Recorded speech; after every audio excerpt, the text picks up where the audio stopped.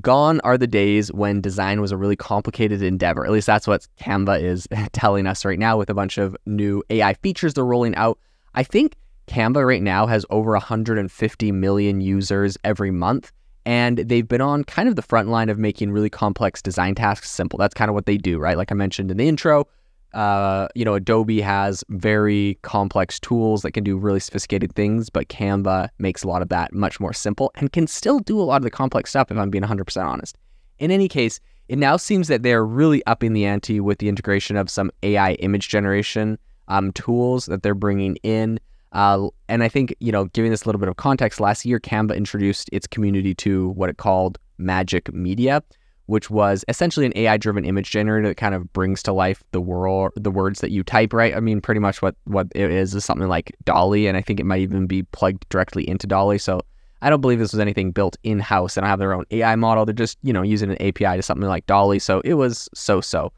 In any case, it was not just for images, but now apparently it can do video too, which is very interesting. In a statement, Canva shared its goals behind the innovation, saying, quote, "Our mission has always been to make complex things simple, and tapping into exciting new ways to empower our community to bring their ideas and imaginations to life is an important part of that." So if it wasn't like I'm in the camp saying anything that you do with AI and video right now is impressive because there's not a lot of people doing it.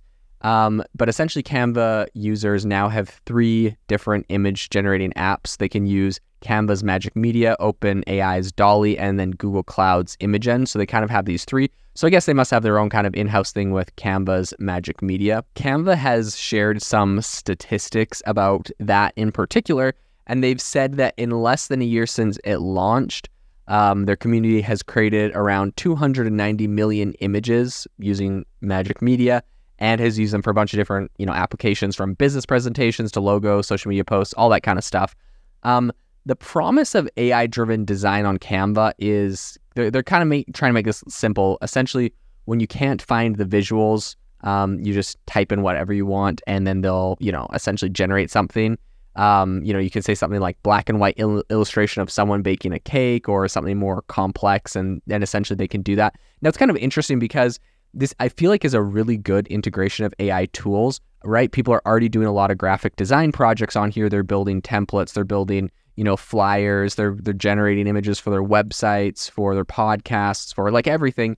And sometimes like they have a little tool on there where you can essentially like search for images or like graphics. But like they mentioned, sometimes you don't get exactly what you want. And so it's like, well, why don't I just tell an AI to generate exactly what I'm going for? And I think that's when this really kind of fills in where nothing else exists. I think the benefit of this tech is kind of that like professionals, marketers, content creators, small business owners, all that don't really need to sift through countless stock images to find one that they like. They can pretty much just create the exact one, right, and outline the exact visual. So I think that is a bit of a no-brainer as far as like an application.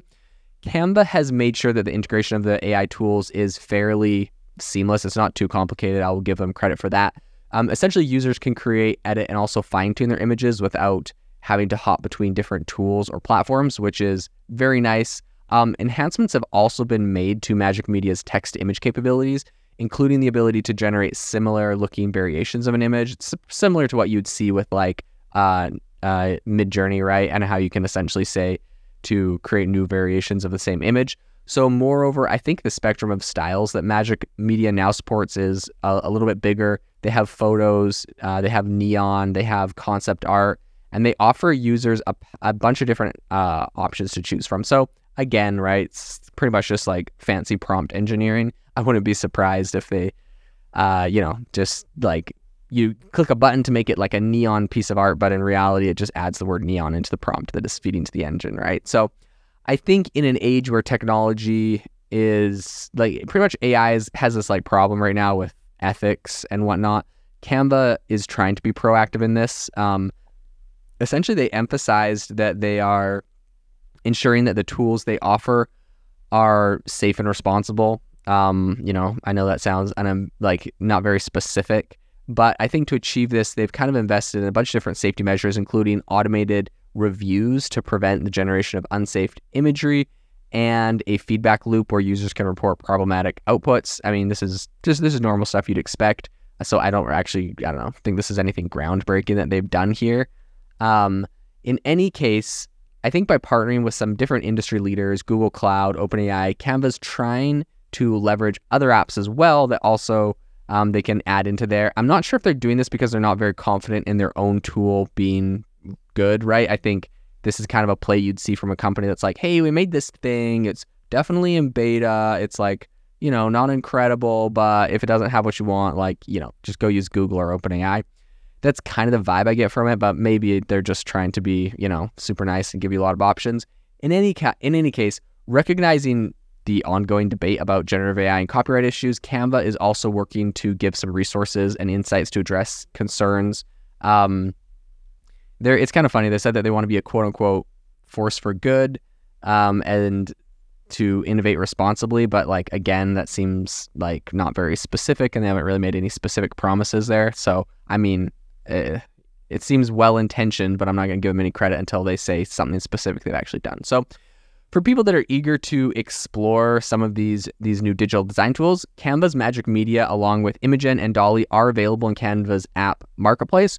So you can use that on desktop, iOS, Android. I think this is a really great use case. Canva is an awesome partner to have in this AI space. And I think there's the use case is very obvious. They're not making a big stretch to try to include AI into their platform. So I will give them that. I do think that what they're doing is really along the right lines. They're essentially focusing on what they should. My only thing is, maybe I wish they had put a bigger budget or focused more and went a little bit harder on making something that was really, really polished, more like Midjourney. But I mean, Midjourney is like the number one. So I guess it's kind of hard to compare them to that, especially when that's not like the only thing they do. But in any case, they do have a big budget. They are a big company. So I do believe they might be able to do a little bit better on this. But, time will tell. And it'll be very interesting to see if Canva goes from being a design company to a major player in, a foundational AI model. I think that'd be really exciting and a cool prospect. So we'll definitely be following them and keeping you updated on that.